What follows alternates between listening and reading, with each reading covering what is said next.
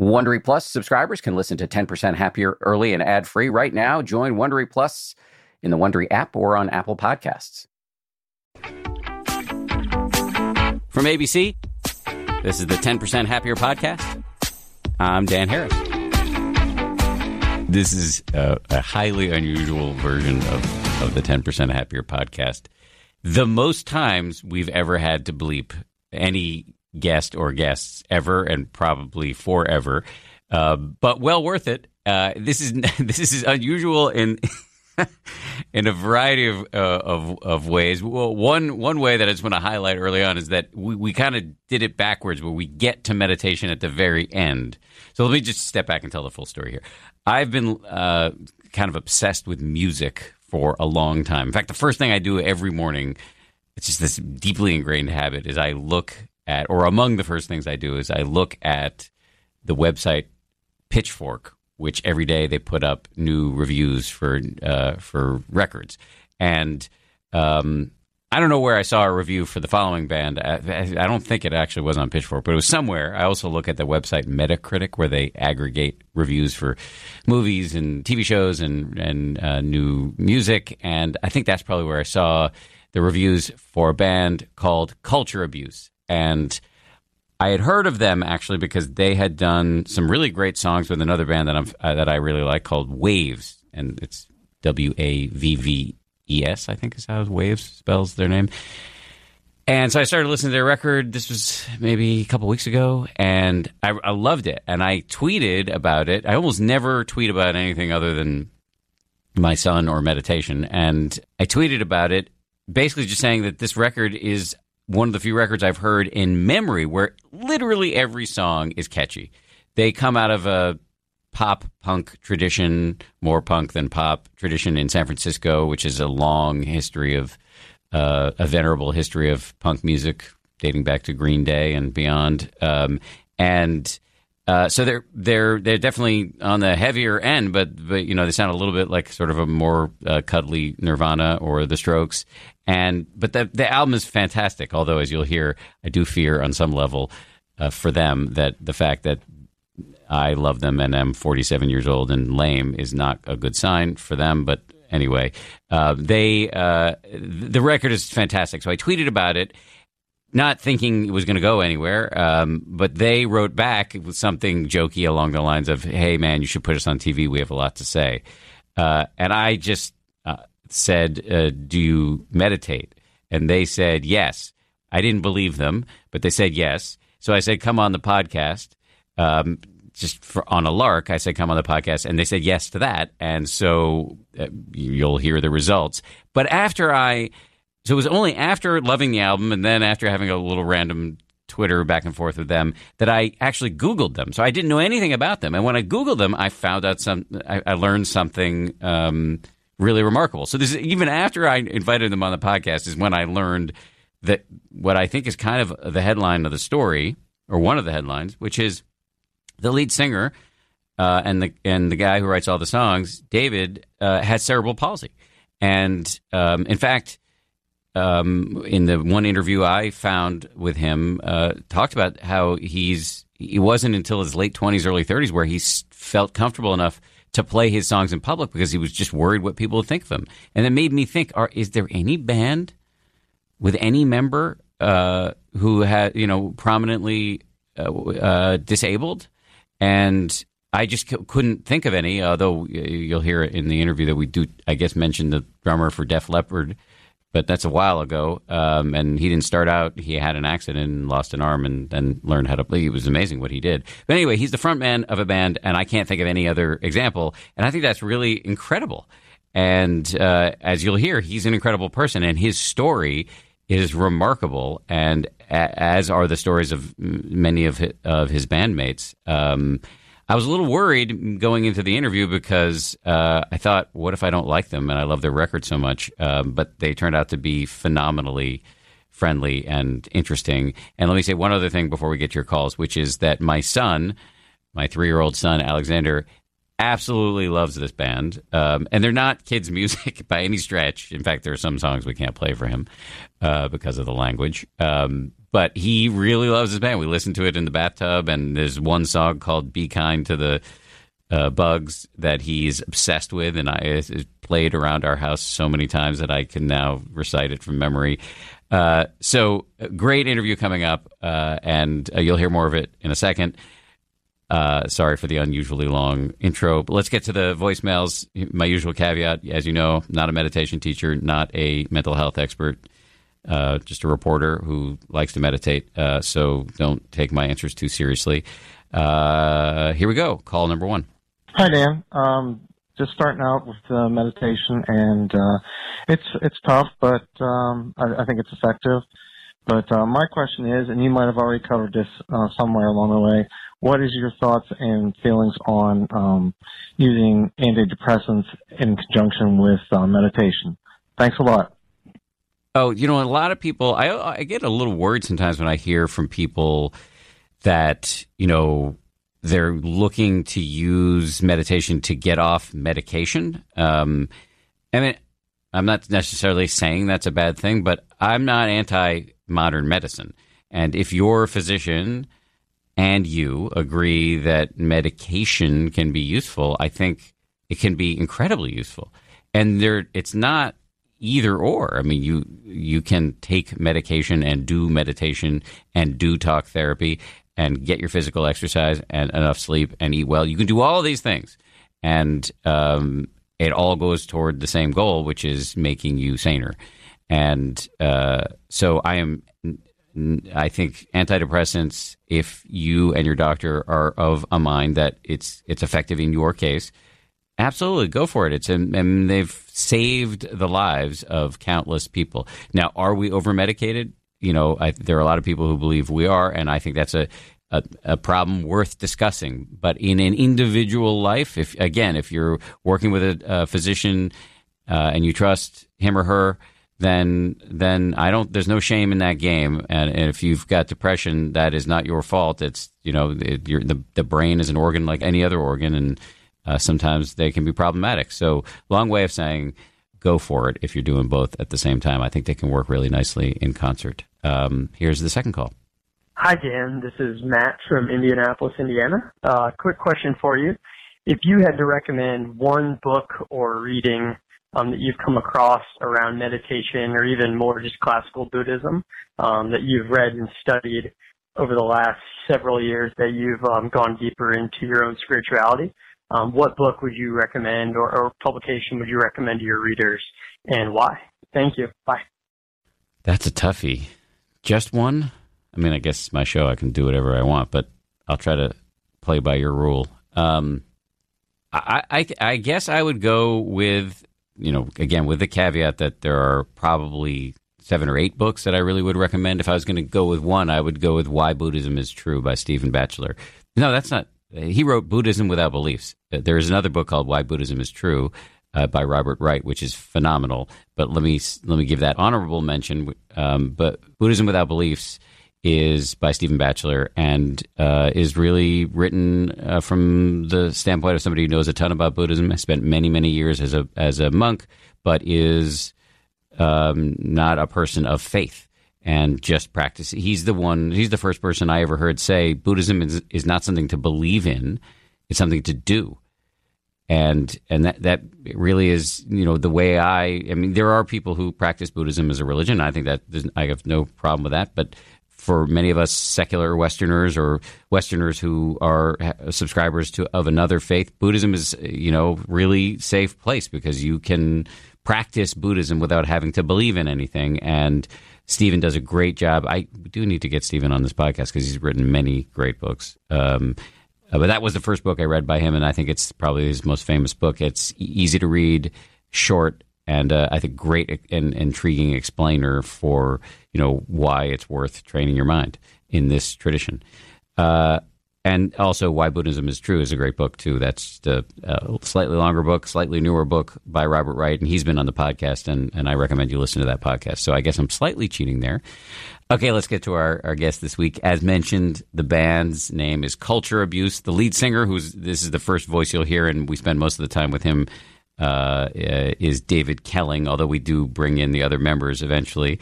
He really has quite an amazing story. And as I said at the beginning, we end up kind of circling back to meditation at the end. So this is a slightly different podcast in that sense. So, but give it a chance, because I think you're going to get a lot out of this.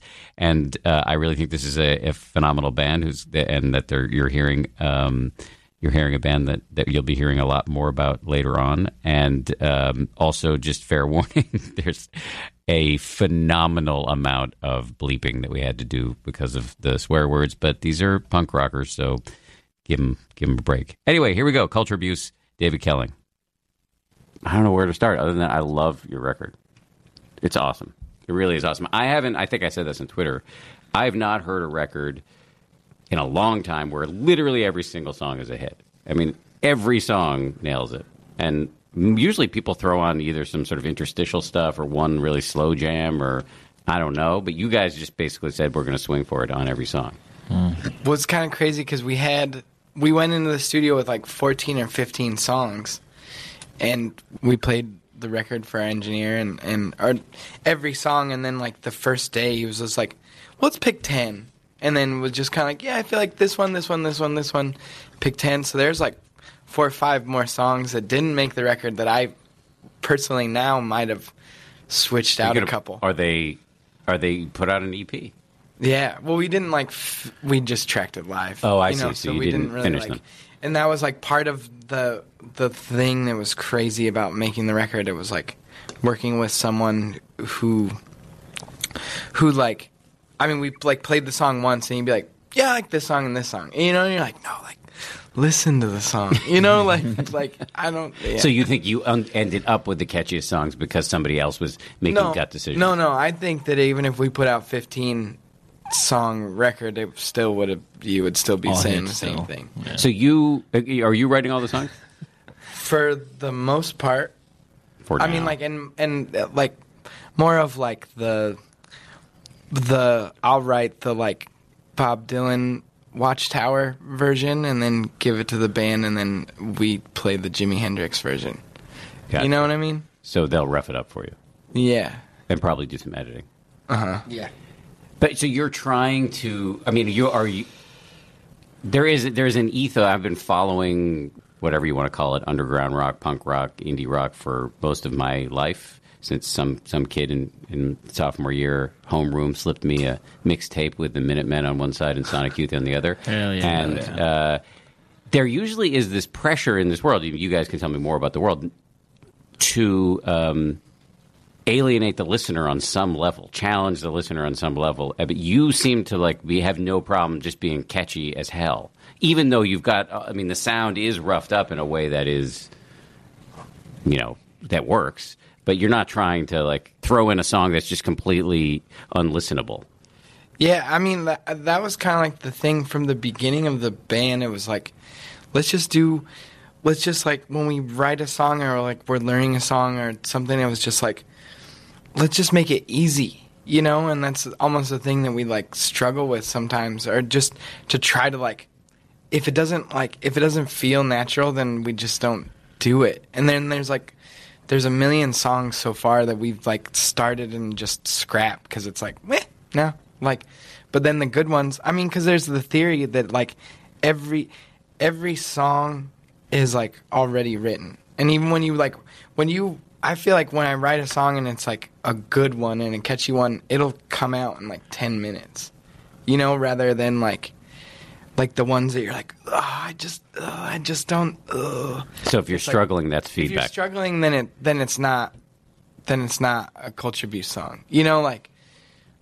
And so much of I feel a thing of growing up, it as a musician is when you play in your high school band, you want to show everything that you can do. So the guitar player is playing as much as he can, and the drummer is playing as much as he can, and everyone's just trying to show how talented they are.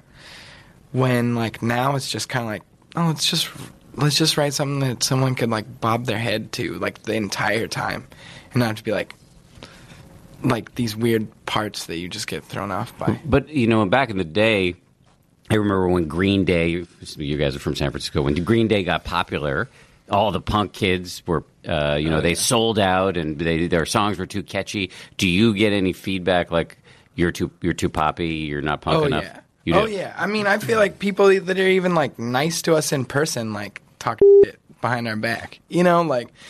And totally, I feel like we're like it's kind of weird coming from the Bay Area because I almost feel like the Bay Area to punk rock is like country to Texas.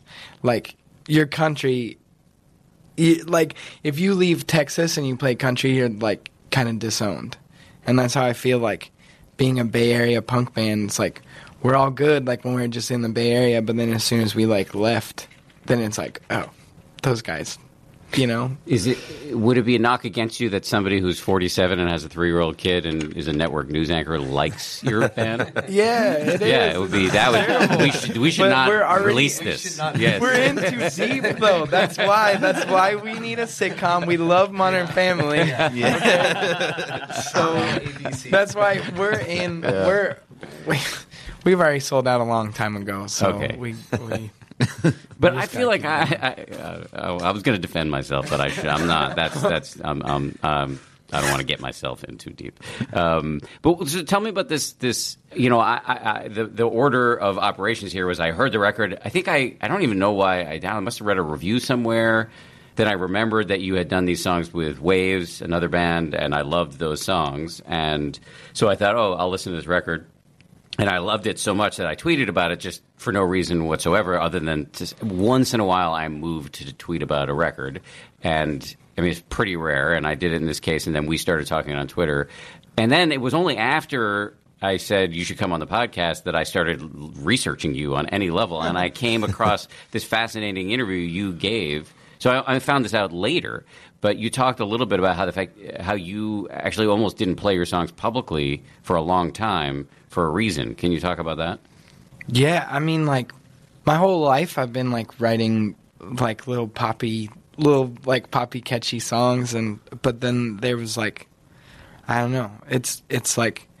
You talked about how you were held back by some level of, like, self-disdain. Oh, totally. I mean, like, it's weird, like, just putting it out there, especially, like, I just, like... devoted my life to like the punk rock scene, I guess, if you would, or being like a hardcore band, or being like, so then it's like weird, like, because I play guitar, but I have cerebral palsy and it affects the right side of my body, so I'm left-handed, but I have to play the guitar right-handed. I can't hold a pick with my hand, so I just strum with like my fingers or pick with my thumb, and so I don't play guitar like that good, or like in the classic sense of like playing guitar or like singing. I don't know. There was just a million things. It was just like I was just so shy. I mean, I don't know how to like. Do you think the cerebral palsy played a role in that? I mean, yeah, it was a lot. It's a lot easier, I found, to like just get up in front of people and just like, if you feel like a freak, then you just like act like a freak, and everyone just is like, that's what it is. But it's hard to be like, if you feel like a freak inside, like, do something beautiful. That's really interesting. And so that really held you back from doing what you wanted to do? Yeah, and I didn't really have any, like, examples that could show me that I don't know. I always had, like, little demos, and I'd, like, play for my friends or, like, record, like, little, like, little things and show people here and there. But then actually to, like, get to the point. I'm 31, and it took me this long to like actually write song. What did you think, that people would make fun of you, or they wouldn't accept you? What did you think? I don't know. I mean, it's one of those things that just it's like played in your head. Like even when we wrote our demo, it was like I wanted to do it in things in certain ways, and then we didn't. Like then kind of kept it like live, and we were just kind of partying and doing a lot of stuff, and just kind of kept it wild. And then we like went and recorded another 7-inch, and I kind of like still felt like I needed to like yell, even though I wanted to like sing. And then there was overcompensating. Yeah, and there was just things in my head, like I was like, okay, well everyone like headbangs, like Junebug headbangs like in the band, and like if I'm singing like pretty, like no one's gonna like that. Like no one in the band's even gonna like that.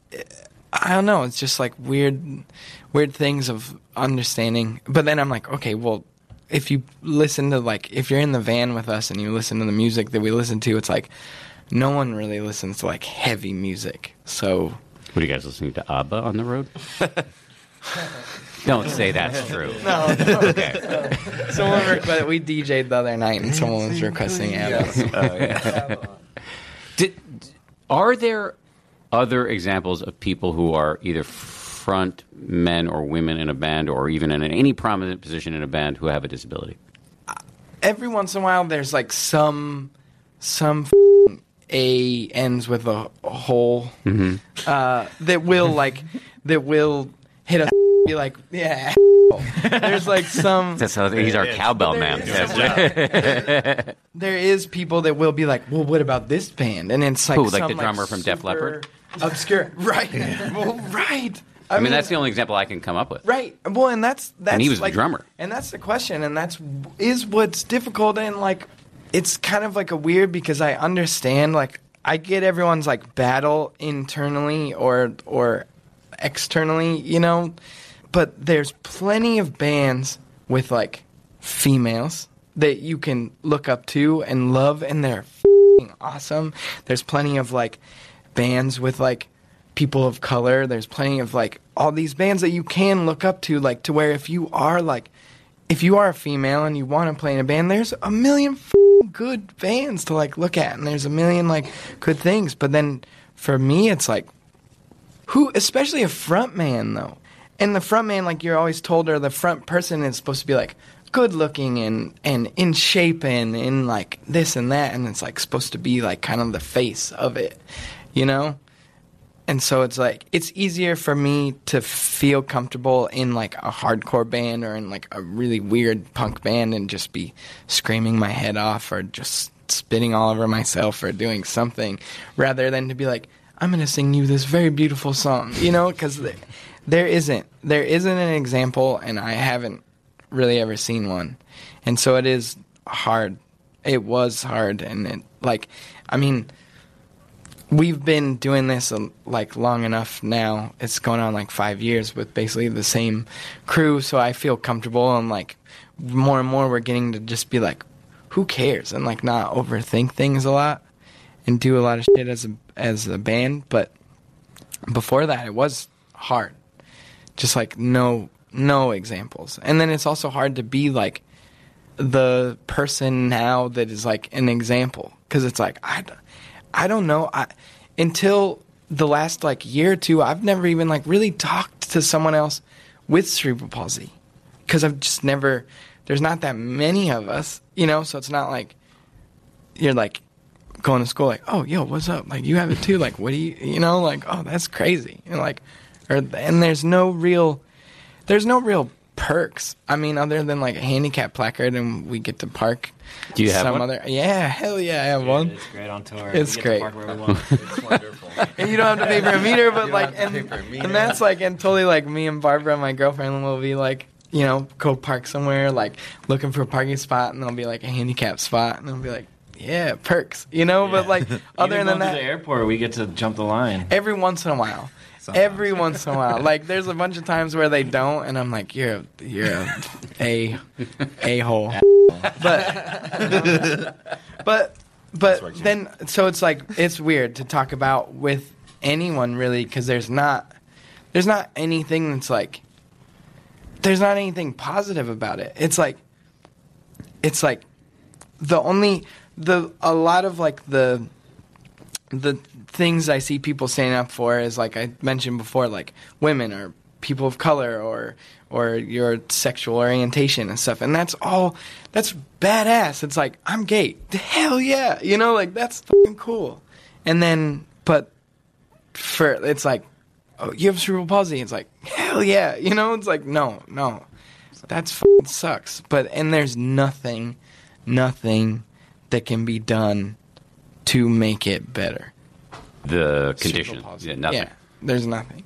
I mean, I could do physical therapy, you know, I could be doing things to like help it, but then now we're on the road all the time and there's no... Is it a painful condition? Yeah, I mean, it's like all the muscles on the right side of my body are like tight, and my brain, it's like my brain telling the right side of my body to do something. It's like slower, like, so it's like the left side. Oh wow, yeah. He's moving his. I'm hands. moving my hands to like show the difference, But I'll say something, and I don't know. Maybe you've heard this before, maybe you haven't, or maybe it's embarrassing. But I'm just going to say because I think it's worth saying that I actually think that what you're doing is incredibly important. It's a big deal. That's why I want my son to meet you, because I think it's a really big deal that you can. I think this band is going to get really big. That's the kiss of death, by the way. I shouldn't have said that. I apologize. I once predicted to my brother still teases me. My little brother, I dragged him in front of the TV one day and pointed at some random band. He still remembers the name, Platinum Blonde. And I was like, watch this band. They're going to be big. And I was like 10, 7 or whatever. And they, of course, did not become big. So I wish upon you everything that Platinum Blonde did not achieve. it doesn't seem that a lot of your decisions have led you to a lot of great things. Thank you. Either, I appreciate that. So. Thank you.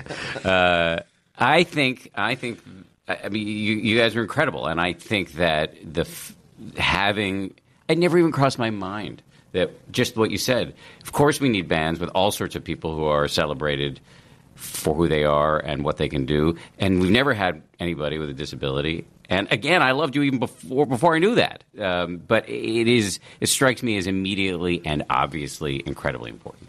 Yeah, I mean, because it is, and it's shit that pisses me off, and not for like the negative way, but there's so many like, there'll be like a Coachella or like a festival, and then someone will do like look at how many females are in the bands that are playing. It's like, and the numbers are like crazy, and it's like, name one person of one festival that's not us now. Like one. There isn't. I mean, there isn't. The drummer for Def Leppard. That's what it is. He's not playing Coachella.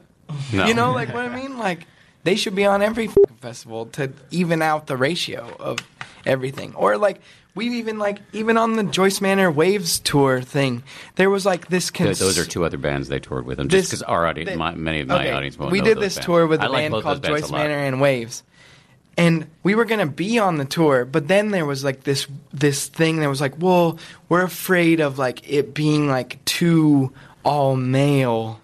And so we might need to like do something. And it was like, again, like, wait, okay, so we can't be on it because we're all men, but then I'm not like advocating anything. And then even when the tour got like announced, there was other people being like this other band, there's like this other band that I won't name, but when I see them in person, I'm going to call them out on all this. But it was like, oh yeah, well this tour is like all males, but like if you look at these tours that are all just like taking away from like what actually we're doing, and the fact of like getting in a van, riding in a van, like every venue that we play has nothing but stairs. Like getting on the stage is just stairs. And a lot of times they don't even have stairs. Yeah. It's like It's crazy. it's sometimes. crazy. So do you have Nothing's to like pull them up? We Yeah, gotta or help just him out. help, sometimes. like, He'll I be mean, on I'm- stage with nothing. It was just a stage up against the back of the venue, and there's just nothing there. And Just like, for the record, let me just have you, because just say your name, just so people can recognize the voice. I'm John. John. AKA Junebug. Yeah, we call him Junebug. Guitar for short. player. Guitar, yeah. yes, Noisemaker. yes. And the person Lots who's of dropping noise. the A bombs on Yes. this on this Whiskey podcast. Cursor. Yes, Yeah. cursor in chief. But so sometimes you just can't physically get on the stage. Yeah, without- I mean, because the stage will be like We gotta build stairs sometimes for him. Like we'll take like road cases and put them there so he can like use because those. I mean it won't. The stage it doesn't even need to be. It doesn't need to be that high to be too high for me. I mean, and it's shit that only people with disabilities, I feel like, would understand, kind of in a way, or unless you've like broke your leg or it's something. It's like anxiety. It gives me anxiety just knowing that I'm gonna have to like get up on a stage that I can't get up on.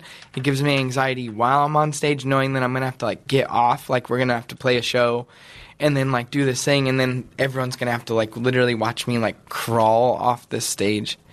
But then like bands will be on tour and be like, there's no multi-gender bathroom in this venue and stuff, and it's like, it's not handicapped accessible at all. And literally, like, if I threw a fit, or if handicapped people of the world threw a fit, more than half of the venues would be shut down. But I love music, so it's like, I just want somewhere to play. Do you get anxiety about what people are going to think of you?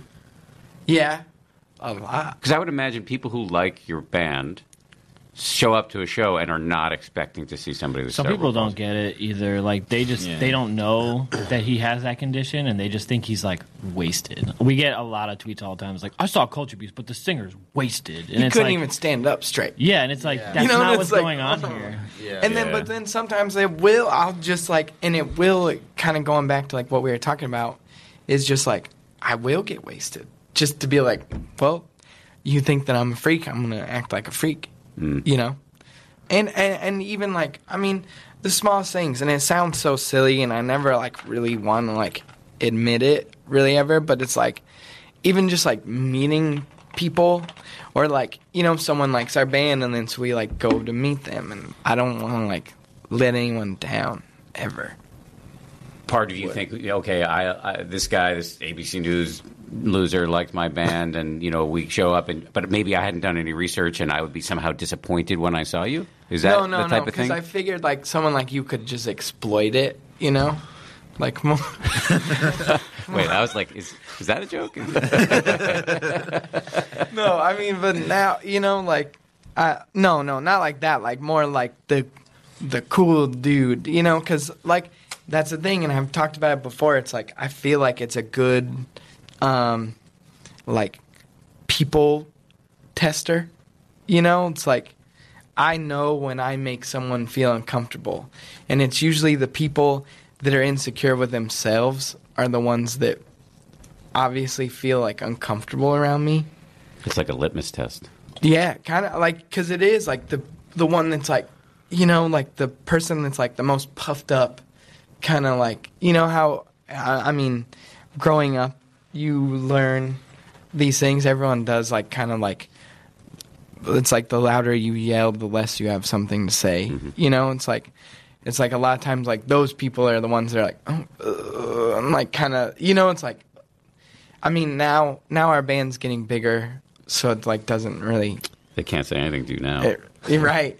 Right, or like yo, dude, and you're like, no, I know, like that's the other thing that's crazy is there's like a million people that it's like, you didn't give a fuck about me, you didn't care, like I don't know, and then now, I see. Like now people, that the like, band's like bigger, then it's like, dude, you've been my dog, like my whole, like, and you're like, no, I mean, but that's probably for for everyone, not even. Okay, wait, say your name now.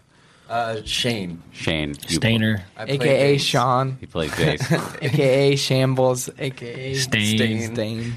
Living in Shambles. He's got a lot of nicknames. We changed his name. We actually just call him by a different name. They usually all start with S. Yeah. Just And so. that just sticks. I can imagine where he's even that gives you a lot of possibilities. There's a lot, yeah. And he's called himself. He's even. Introduce himself. Introduced himself in the myself, wrong name because we've called him the wrong name for so long. So you were saying people come out of the woodwork now? Oh, yeah. Kind of going back to what you were saying, like this dude who plays in a metal band in SF and is kind of in that scene came up and was like, yo, dude, like, I was working at a bar and your band came on and this dude who I was working with only plays like pop punk, and he's like, I hate everything that he plays, and then your music came on, and I was like, holy shit, like I actually enjoyed this, like this is good. But he was like, I like it because you guys like are you, like, because I like he knows that, like, I live in a green room at the bar I work at, like, because we all struggle. You do? Yeah. Like, we all kind of struggle to, like, get here. Let me just unpack that for a second. So you live in the green room, meaning, in other words, this is a bar, the green room where performers go to unwind before they go on. Yes. You live in that. I live in that. Mm-hmm. That speaks to a level of real struggle in order to do what you're doing. Yeah, but, it's kind of weird to hear, like, from someone who, like, wouldn't have fucked with our band or, like, really given a shit it, you know, he was like kind of one of those like SF cool guys, you know. SF cool guys meaning San Francisco like, cool guys. yeah, Yes. Translating for people over 30. For those who don't know the slang. And he was like going on about how much he liked the record, but really his main focus was because he like knew me.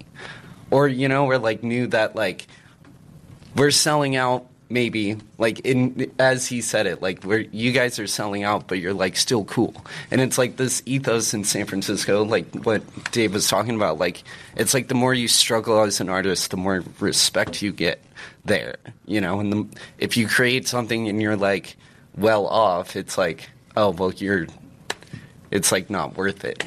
But then a million people that are well off will claim. I mean, we were talking about this. Yeah. There's like one band that's like talking about the struggles of San Francisco, and we know that they like live with their girlfriend rent free, and then Shane's living in a green room of a bar just so we can like go on tour whenever we can and make whatever we can. You have a major label record deal, and you're living in the green room of a bar. But it's just starting out. It's and only the it's first not- record. Yeah. And it's only Shane. Oh, right, fair enough. Yeah, it's only me. Yeah, like It's strange that a lot of people This think is June that bug they're like, oh, but you guys are signed. Like, how, like, well, I never have money to do anything, and like, I can't, you know, we're broke, and like, you know, people are like, but you guys are signed, and it's like, yeah, but they're not like giving us money. Yeah, like, at this stage, the all record's only been out for a month so far. That's so not it's how like it works. Everything. There will be a day, you know, like hopefully soon. That's like, oh my god, like I mean, we came more here and more hoping there was going to be catering so we could eat today. The only reason you get it. Yeah. Let me just a few more questions based on that article I had read about you. I mean, you talked about some of the.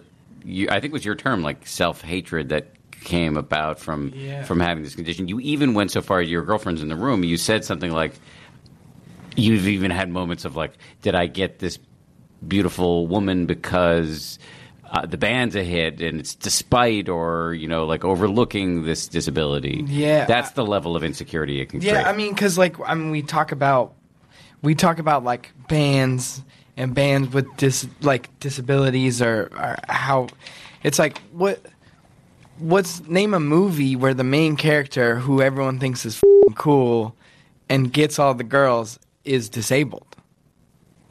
You know, does that make sense? Yeah, so like, it's hard to project so it's yourself like, into a heroic So even growing situation. up in another, and not even like heroic, like even just like in like. Cool. What's one movie where there's a disabled person in it and everyone like he's cool or he saves the day or I don't know, you know, like in a way it's like you grow up like not, but then going back to like if you're a female, like there's plenty of movies to like, you know, watch where you can feel empowered and you can feel like relate to someone. I mean, growing up, everyone would like make Forrest Gump jokes at me, you know. So like, you get bullied here Was and it there. kind joking or No, I mean, well, a lot of people will kind joke with me.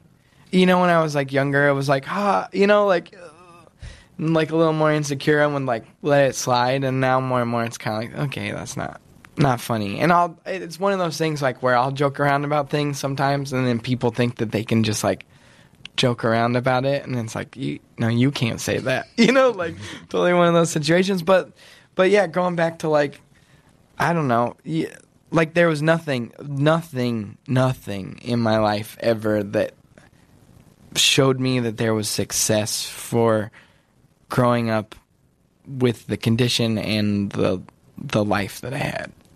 Was there something about your life beyond the condition that was challenging? I grew up like outside of Yosemite, like out of dirt road in like literally like a 1-bedroom cabin, like that's probably it's not even as big as this whole room. This room we're in is reasonably big, but not huge. But one room. I slept on the couch till I was 19 years old, and like my parents' bed was probably like And they not were even together. that far away. Yeah, and they're still together, and they rule in there. It's like so supportive. So but a we loving didn't have family. loving family, but we didn't have like any money. I mean, we couldn't get cable. They still don't have internet. They're just my parents don't know what YouTube is or Netflix or Dude, watching his mom try and FaceTime him the other day was brutal. she got had an like, iPad. It was like the classic, like, Mom, you're too close. Like, yeah, flip There's the a camera button like, in the it's just- corner. But yeah, it was probably not even like half, like smaller than half of this room, and it's just like a log cabin. And then my parents got like a Volkswagen bus, and every day after school, I would just go sit in the Volkswagen bus and like play acoustic guitar. It paid off, man. Or it is paying off. I don't know. Yeah, I mean, in terms of it's paying off in my benefit because I have great music to listen to. I don't know if it's actually literally paying off for you in terms of economics, but I mean, the checks in the mail. I hope. Have them wire deposit that thing. Much more of our conversation right after this quick break. You can count on T-Mobile to help keep you connected after investing billions to light up their network from big cities to small towns. T-Mobile is America's largest 5G network. Plus, when you switch to T-Mobile, families and small businesses can save up to 20% versus Verizon and AT&T. Visit your neighborhood store or T-Mobile.com to switch.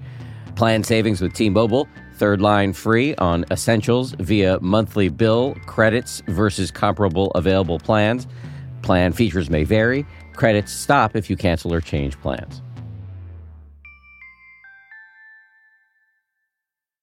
Audible lets you enjoy all your audio entertainment in one app. You will always find the best of what you love or something new to discover. They offer an incredible selection of audiobooks across every genre, from bestsellers and new releases to celebrity memoirs, mysteries and thrillers, motivation, wellness, business, and more. What I've been checking out recently is called Our Share of Night. It's technically, I guess, a horror, but it's definitely literature. I mean, it's incredibly well written, absolutely fascinating, and it really does rhyme with some of the themes that we explore on this show. I highly recommend it, although I'm only through the first 15-20% of it, but I highly recommend it. As an Audible member, you can choose one title a month to keep from the entire catalog, including the latest bestsellers and new releases. New members can try Audible free for 30 days. Visit audible.com/10% or text 10% to 500-500. That's audible.com/10% or text 10% to 500-500 to try Audible free for 30 days. Audible.com/10%. Brought to you by Indeed. Used by over 3 million businesses for hiring. Where business owners and HR professionals can post job openings with screener questions. Then sort, review, and communicate with candidates from an online dashboard. Learn more at Indeed.com/hire. There's a lot coming at you right now. Turmoil, tweets, an insane amount of chatter. I'm Brad Milkey with ABC News, and I am here to throw you a lifeline. It's a new podcast called Start Here, where our experts give you on-the-ground access to the biggest stories of the day. We're going to give you some context, some clarity among the chaos. 20 minutes every weekday. Subscribe now on Apple Podcasts or wherever you get your podcasts, and start here. So the song that my son's obsessed with is Be Kind to the Bugs, although he calls it Be Kind to the Bees. And he's not wrong about that because those are literally the first words of the song. It's rare to hear a song on a record like this that appears to be about kindness to yourself and others. Am I misreading the meaning of the song? Can you just walk me through what you're trying to say on that song? I don't know. I feel like a lot of the songs are just like, are like slightly negative and slightly positive. It's kind of like the lyrics or the emotion is like kind of how you thought processing a lot of things, you know? So it's literally like, I don't know, in I read Siddhartha, or the Herman Hesse book, you know, and I know that a lot of people have read it years before, like in high school or something. But like I read it and it was kind of like about, you know, like the less you have, like the more it's like almost I don't know. It's hard to explain, but Meaning that it's kind of an argument. I haven't read the book in about 10 years. I read it as a grown-up, but it was a while ago. But maybe the message was something along the lines of having too much, which we think is going to make us happy, actually doesn't make us happy. yeah, I mean, and he, he like goes through and he's like a Buddhist and is trying to search for enlightenment and goes like without anything for so long, and then he like goes into town and he meets a woman, and the woman wants someone with money and stuff, and he can like save up his money because he never had money, so then he doesn't spend it because he never had, like it's like all the things like you can acquire, like the less you have and the more you're okay with it, then like the more you can accomplish because you never really had anything. And it's also in the same sense of like being like the less you expect, like the like you're never let down if you expect nothing. I don't know. We were like, everyone's talking about like the bees crisis and how something like so small can like affect the whole universe. And so it was just kind of like talking about like originally the words were be kind to the bees, be kind to the bugs, be cautious of people, be careful with drugs. Because it was still like, I'm not saying that you have to like just be, you still need to like watch out for people because like, But that's a very different message than can you say the current lyrics? Well, and then Brett Gurewitz, the owner of Epitaph, was like, no, you need to change it to conscious of people, because you say be cautious of people, be careful with drugs. That's the same thing. Cautious and careful is the same thing. And I was like, yeah, no, but that's not what I'm trying to like say. But he did like, and I feel like an advocate of being conscious, trying to be conscious of a lot of people. But so the first verse actually says be conscious of people, and the second one says cautious. Oh, really? Because I kept it the same, just to kind of have my own like little, like it's still Give it in to there, the man. Like, I should say Epitaph is the record label. Greatest record label in the world. Of course. That paid goes us without millions. saying. Yes, these guys are rolling in it. Thank you, Epitaph.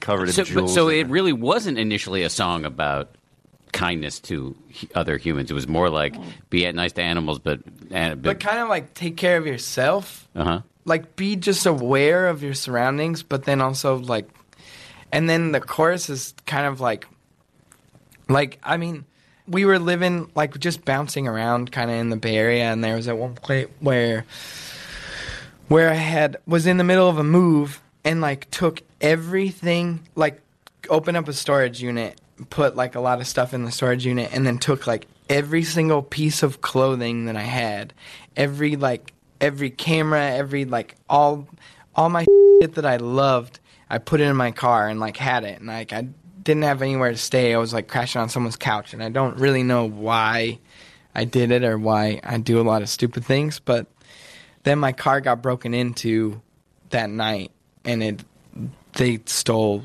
every piece of clothes that I had except the ones that were on my back. They stole like every camera I had, everything, every photo, every possession that you cared for.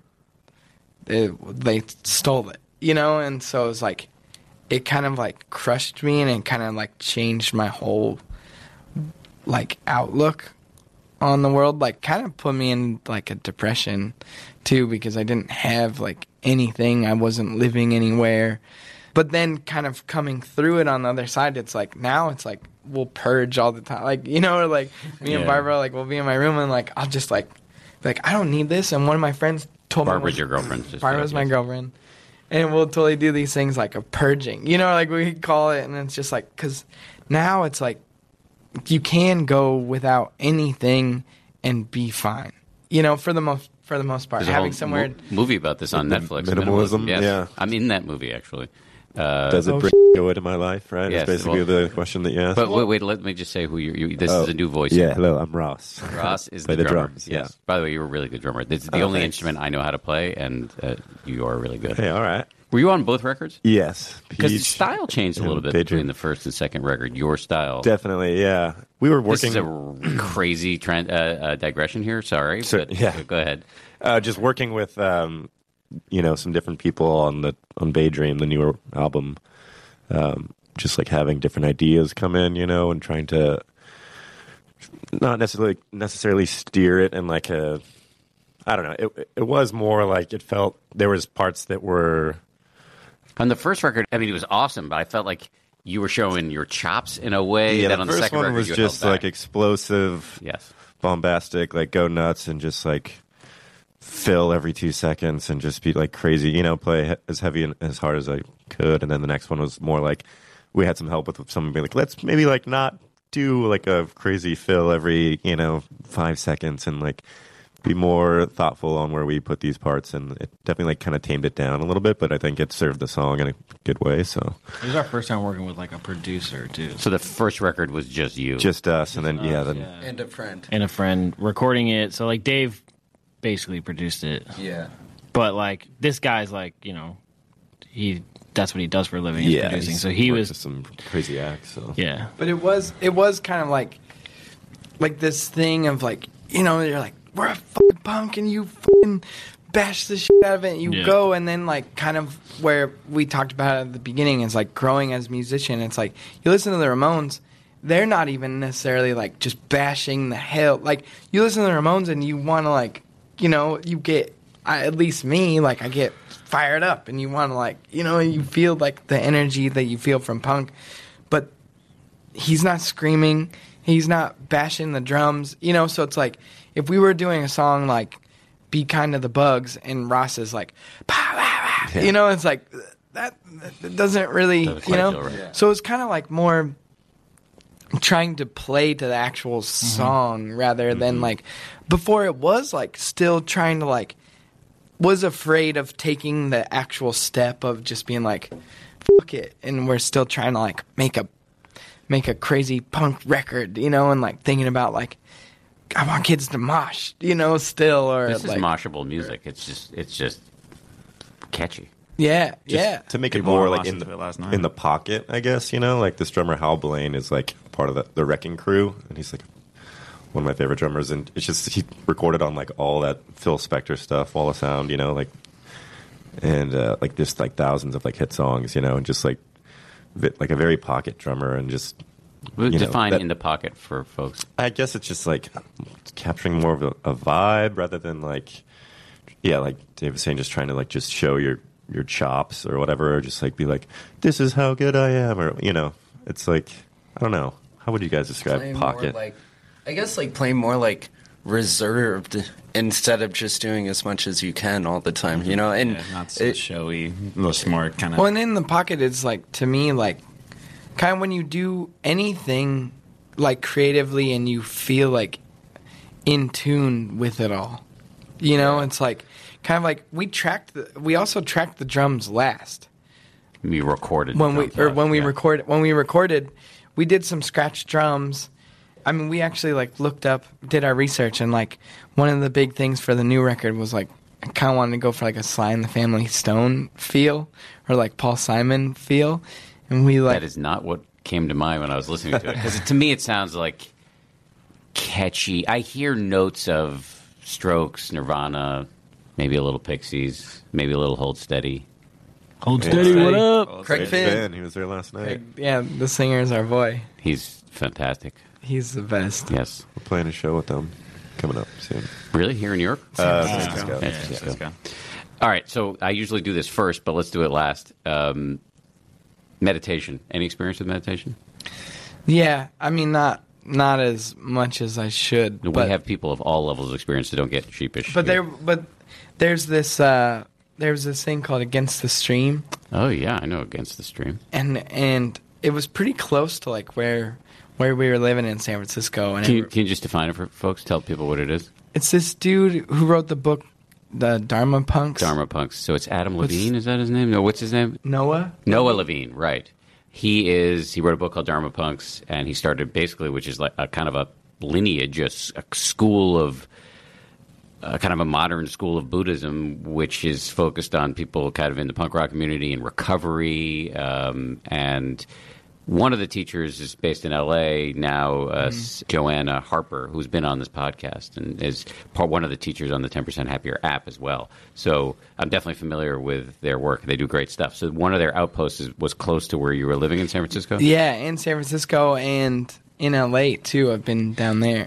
And it's pretty cool because they do, like, guided meditations, but it's also, like, some, like, tattooed punk dude who's like, yeah, you know, like, I'm just, like, think about, like, in my head, you know, like, where you're, like, it doesn't you can kind of, like, relate, and you can kind of, like, let your guard down when you feel, like, a little bit more comfortable, you know? Because you're not surrounded by aging hippies or robe gurus or whatever. Or someone People who that's, look like you. yeah, if you feel like judged or you feel like you're just stinking up the place, you know, like you might be a little more reserved. But so, and then one of our friends too, who's a director who lives in New York City too. His name's Rob Susi, and he really meditates like every morning. Like we did a couple road trips where he like drove across the United States, like in a car, helping our friend move, and like I'd wake up wherever we were, like, in the morning, and he'd be, like, 7 in the morning, like, against the wall, like, actually meditating, you know? And it was, like, he kind of, like, there was a few people in my life that made me feel like it was, like, okay and cool, and it helped to understand it's like, of course, to, like, take time in your life to, like, just stop for a second, you know? Especially, like, if you're living in New York City or we're living in San Francisco or we're living in L.A., it's like there's something all the fucking time. You know, like, growing up where I grew up, it's like it's quiet, as like, out by Yosemite. You know, so it's like even if you're not meditating, you are kind of, because you can just actually sit there. We didn't have, like, cable or internet or anything, so you are just, like, at times just there, like, with yourself or with nothing, you know? But then now it's like, yeah, I understand the importance of it, but... Have you made it a regular practice in any way? No. But you do get yourself together to go once in a while, it sounds like. Yeah, or try, and it's kind of like one of those... It's a fucked up thing with doing what we do, because it's like, you're always like, okay, like, I'm gonna do this, and then there's all this shit that we do nonstop. Like, we were in Europe last week, and then the day that we got back, we had to drive down to LA and play some secret show for a bunch of, like, music supervisors. And then the next week after that, we flew out to here, and then the next week we're, like, doing this, and then the week after that, we're like, do this, and so it's like you make all these plans or these, like, ideas or things that you need to do, whether it's like meditation or physical therapy or something, and then before you know it, it's been a year and we've just been, like, gone. I think you got to give yourself a break. I mean, you're riding something here, you got to just see it through. Right. Although I would say meditation is more portable and easier to do on the road than physical therapy, probably. A friend of mine recommended Headspace when I was on tour. Headspace is great. I'm partial to 10% Happier as an app, but so can we Headspace get that? Does that cost money? 10% Happier? Not for you, it won't cost Hey, free subscription. That's great. I feel like Oprah. You get a car. You get a car. So what if anything, like, why is it attractive to you? I mean, you talked a little bit about this, but what, if anything, did it do for you on the times where you have done it? What about it speaks to you other than the fact that in this and against the stream they have tats? I mean, just, like, growing up where I did grow up, it's like I'm used to, like, I don't know, I need, like, some time here and there to just, like, I mean, everyone does, of course, but, and then just to, like, kind of, I don't know, it's like everyone needs sleep, you know, like, everyone needs some, like, time. I mean, we're besieged all the time with information all the time. You're moving around, and the brain needs to. You need to teach it how to focus. You need to teach it how to not be distracted, which is another thing you sing about in Be Kind to the Bugs. So yeah, it's important to do it just the same way you got to work on your body.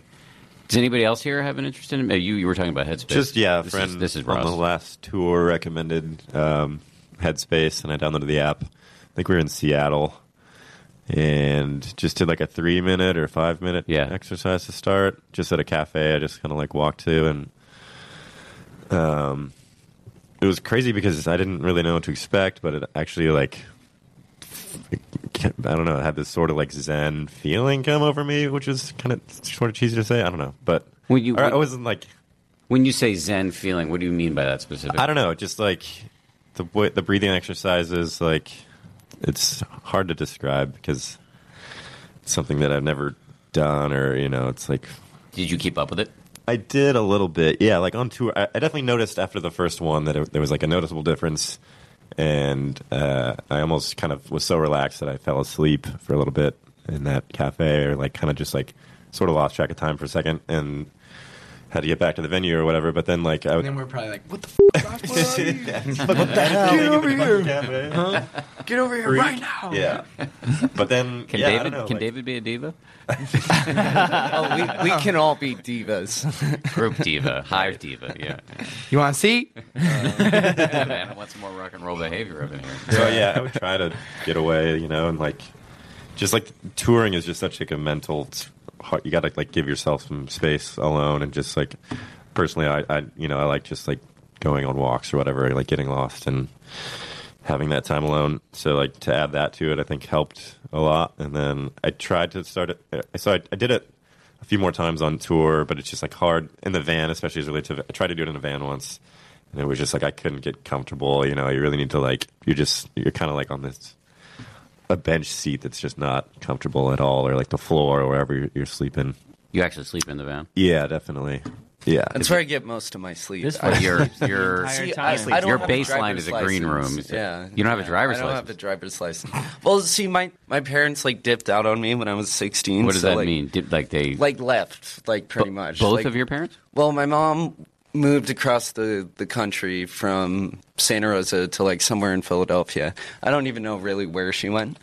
And then my dad's like he was living in an RV. He couldn't really like take care of me and my sister. So like never had a car, like never really, I've been homeless pretty much since 16, like kind of living places for like months at a time before me and my head friends got evicted or like, but I guess like I was having this experience I was at work, and it was just when I moved into the green room, and I had I was like freaking out over something, and I was like having a really hard time, and my coworker was like, "Give me your phone, give me your headphones, like give me anything that will distract you, and go sit up there with the lights off, and I will tell you when to come down." And she like locked me in this room with nothing, and I think that was like my first experience with like actually slowing down and like kind of like thinking about like all the things that have happened and like how I get to the point where I almost feel like I'm gonna have a panic attack, Mm-hmm. and then that's something now that I try to do. I don't do it regularly, because I just usually don't have a dark space to sit in alone, You don't need that, by the way. Yeah, you don't. I don't think I haven't gotten to the place where I can create that box, We should talk about that, because actually I think one of the biggest obstacles to meditation, first of all, what happened to you with your parents is terrible, so I just want to acknowledge that. That sucks.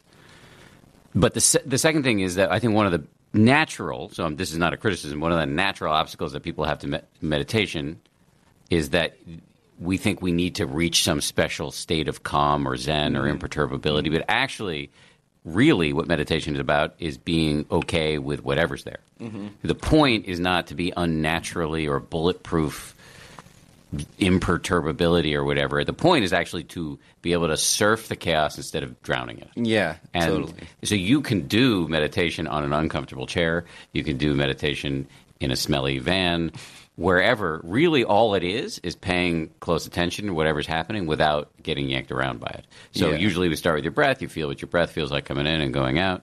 And then when you get distracted, you start again and again and again. And that may not feel like being in a dark room where things are really calm. What it may feel like is, wow, my mind is insane. Yeah. But seeing the insanity allows you not to be owned by it. Totally. And that is the game. Yeah. That's the game. And I think I try not to be too much of a proselytizer, but it sounds like it could be useful since you're already gravitating toward it naturally. Yeah, yeah. Or just having people see, like, if you kind of just, because I feel like one of the things, like Dave says, like, we just haven't stopped since we've started this, and there's so many things that happen that I feel like I don't have time to really look at and be like, okay, that happened, or like, it's just kind of like, okay, that happened, put it into the back of my mind, and then because everything else is just happening just as fast. So I think that is a practice that I think would be useful for me to actually look back and like be okay with the things that have happened instead of just like, oh, I'm not going to think about it, Yeah, because you know what? Even if you tell yourself you're not thinking about it, it's there. It's there. And exactly. It's acting on you blindly. Exactly, yeah. It's driving you in a blind way. So it's like, I mean, there are lots of modalities. Meditation is not a miracle. I'm for all of them, the medication, therapy, physical exercise. Like, there are a bunch of ways to get at the pain of the human condition. Can you describe, like, your typical, like, practice for, like, just in every day? Yeah. So for me, it's basically sit in a reasonably quiet place. But if it's not that quiet, I actually will just pipe a little white noise into my headphones and close my eyes. Or if, like, I'm in an airport and I don't want to sit there and be obviously meditating, I can just have my headphones in and kind of gaze softly at a neutral spot on the ground. And then all you're doing is bringing your full attention to the feeling of your breath coming in and going out.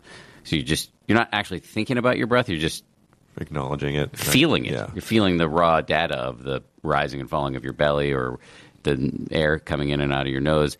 And then you will very quickly get violently distracted over and over and over, and by random thoughts, by powerful emotions, by whatever. And that's actually part of the game. It's not a failure. The moment you see that you've become distracted is the moment you are meditating correctly. Because the game is to see over and over and over how wild the mind is, so that that wildness doesn't drive you all the time. Mm-hmm. And it's just like a process of getting familiar with your actual life. Because most of the time, most of the things we do that are most embarrassing or most negative are when we're owned by our ego. The ego has you, like eating stuff you don't need to eat, or taking drugs you don't need to take, or saying things in a relationship that are more toxic than you need to say. And actually, with meditation, with more self-awareness, with more familiarity with your own mind, you can kind of see the storm coming before it fully makes landfall, and you're done. You're off and running. You're 7 paragraphs deep into a argument with your significant other that you didn't need to have. So it's not foolproof. I mean, I make really dumb mistakes all the time. I think I make fewer of them than I used to. And that's largely just because I can kind of see, oh, I'm getting angry before, whereas the anger would hit and I was off. Right. Yeah. Does that make any sense? Totally, yeah. One of the guys that this is David talking against the stream. Yeah. This is David. Yeah. One of the guys at the Against the Stream spot said one time, he was like, I just imagine like taking a sponge and just like scrubbing my brain, and that was like one that was like I really liked, and I like imagine like even just scrubbing all the little nooks and crannies of your like little mushy brain. And the thing about cleaning anything is you're going to get in touch with some pretty ugly stuff. Yeah. And that's okay. Like, I think a lot of people get in touch with that ugly stuff, or even if it's just completely mundane, thinking about what's for lunch. People see that happening and think, I think it was you who said at the beginning, before we started rolling, you said you tried meditation once and it failed. Was it you? Or Yeah. By the way, say your name again. I'm Nick. Nick has not spoken yet. Nick is meditating over there. Trying to. Been trying. Thanks to the 10% happier app. That's right. Thank you. I feel like David should have smiled and there would be a little glint off of his teeth. People have this moment where they see, oh my God, I'm thinking about all this crazy stuff. Yeah. I can't do this, but that is doing it. Yeah. That's the reframing. That's basically the foundation of this company, is me just saying that over and over again. Because meditation has a huge PR problem, which is people think they can't do it. But actually, the moment when people are thinking they can't do it is the moment they have done it. Right. Yeah. Like even like coming into touch with like some of that like weird, like I don't know, I get like super scatterbrained all the time, and I'm just like my mind's in a million places at once. But even just like trying to like just take a second to like calm down, and like when you hear those things, you're like, oh yeah, that's weird, and like just like looking at it differently, I guess. Absolutely. But what you described as your mind's all over the place. Yeah. That is a symptom of being a human being. Yeah. That is just nothing more than that. There's a spectrum. Some people have wilder minds for a variety of internal or external reasons. But like we descended from nervous monkeys who were always looking out for threats or food. Yeah. And that's just the mind we have. And so no point getting nervous about it. Threats or food. It's like, is this going to hurt me? Or can I eat it?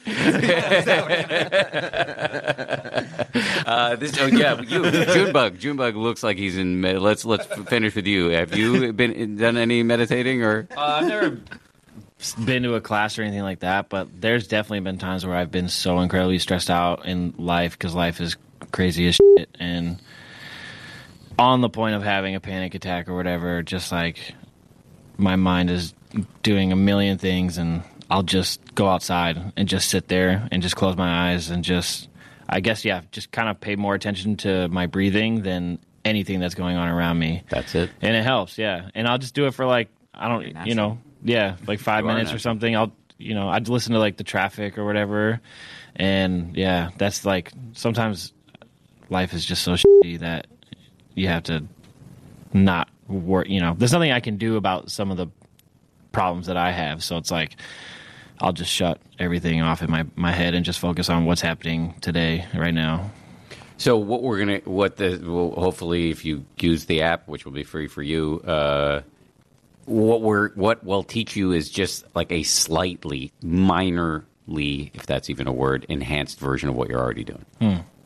Just a little bit more like disciplined version of that. That's cool. It's a cool thing to reiterate too, that you can do meditation wherever, because I feel like that's like a lot of us have the same. It's like, I don't have a space. I mean, especially because we're like the only time that we're away from each other is like when we're taking a shit. And even like when they're taking a shit, we know that they're taking a shit. But so it's like that's the thing for us to like our whole lives like are pretty much, because everyone's like, no one lived in a mansion. No one like ever like had their own like little space, I think, ever. Yeah. But so just to like also teach yourself that you could just be okay in the world and do it anywhere in an uncomfortable chair, or like.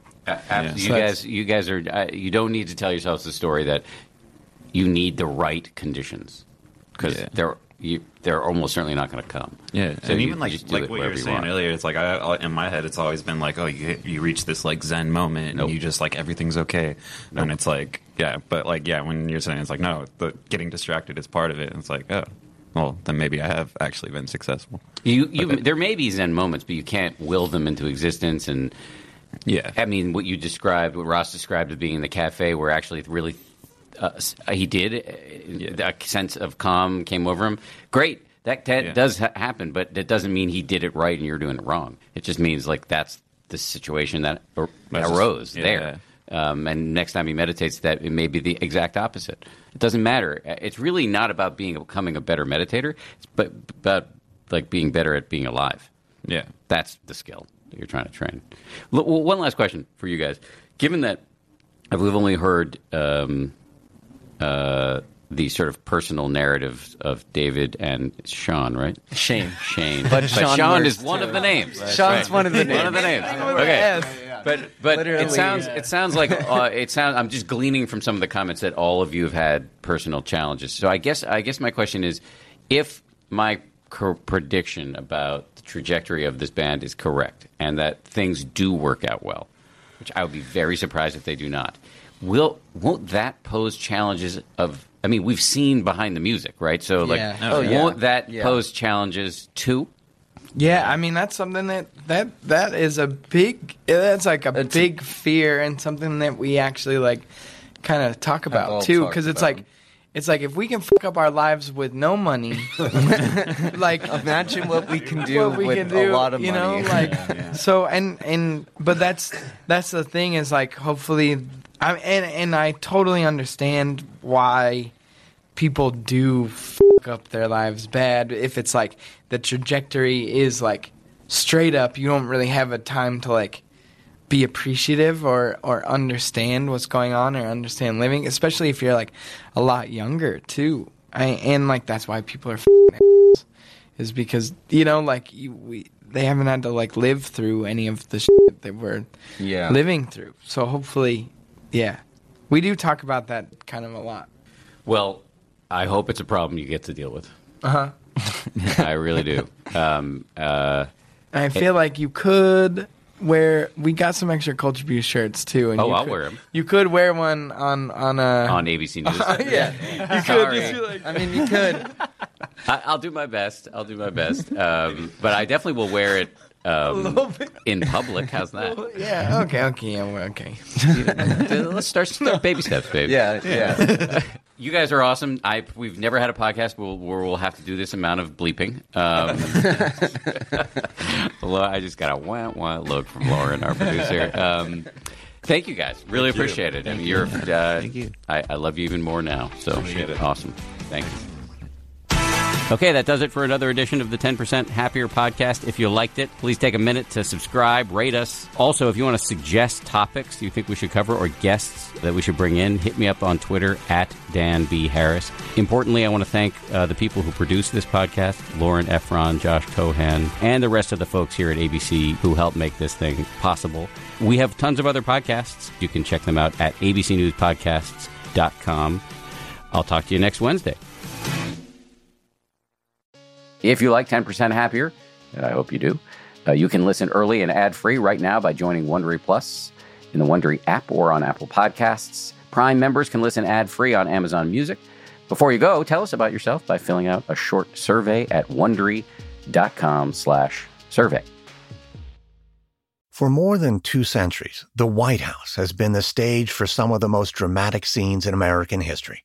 Inspired by the hit podcast American History Tellers, Wondery and William Morrow present the new book, The Hidden History of the White House. Each chapter will bring you inside the fierce power struggles, the world-altering decisions, and shocking scandals that have shaped our nation. You'll be there when the very foundations of the White House are laid in 1792, and you'll watch as the British burn it down in 1814. Then you'll hear the intimate conversations between FDR and Winston Churchill as they make plans to defeat Nazi forces in 1941. And you'll be in the Situation Room when President Barack Obama approves the raid to bring down the most infamous terrorist in American history. Pre-order The Hidden History of the White House now in hardcover or digital editions wherever you get your books. Once upon a beat. Remember those stories and fables that would capture your imagination and you couldn't wait to see how they would unfold? And now, when you read them as an adult, you think, some of these old tales could use a fresh spin. We have a perfect podcast to bring you the stories you remember, remix, and reimagine for the kids in your life today. Join me, DJ Few, and my trusty turntable, Baby Scratch, as we spin up new tales in the New Kids and Family podcast, Once Upon a Beat. Wondery and Tinkercast are bringing you a jam-packed, music-filled weekly party where hip-hop and fables meet. It's Once Upon a Beat. Follow Once Upon a Beat on the Wondery app or wherever you get your podcasts. You can listen to Once Upon a Beat early and ad-free right now by joining Wondery Plus in the Wondery app or Wondery Kids Plus in Apple Podcasts. Once Upon a Beat.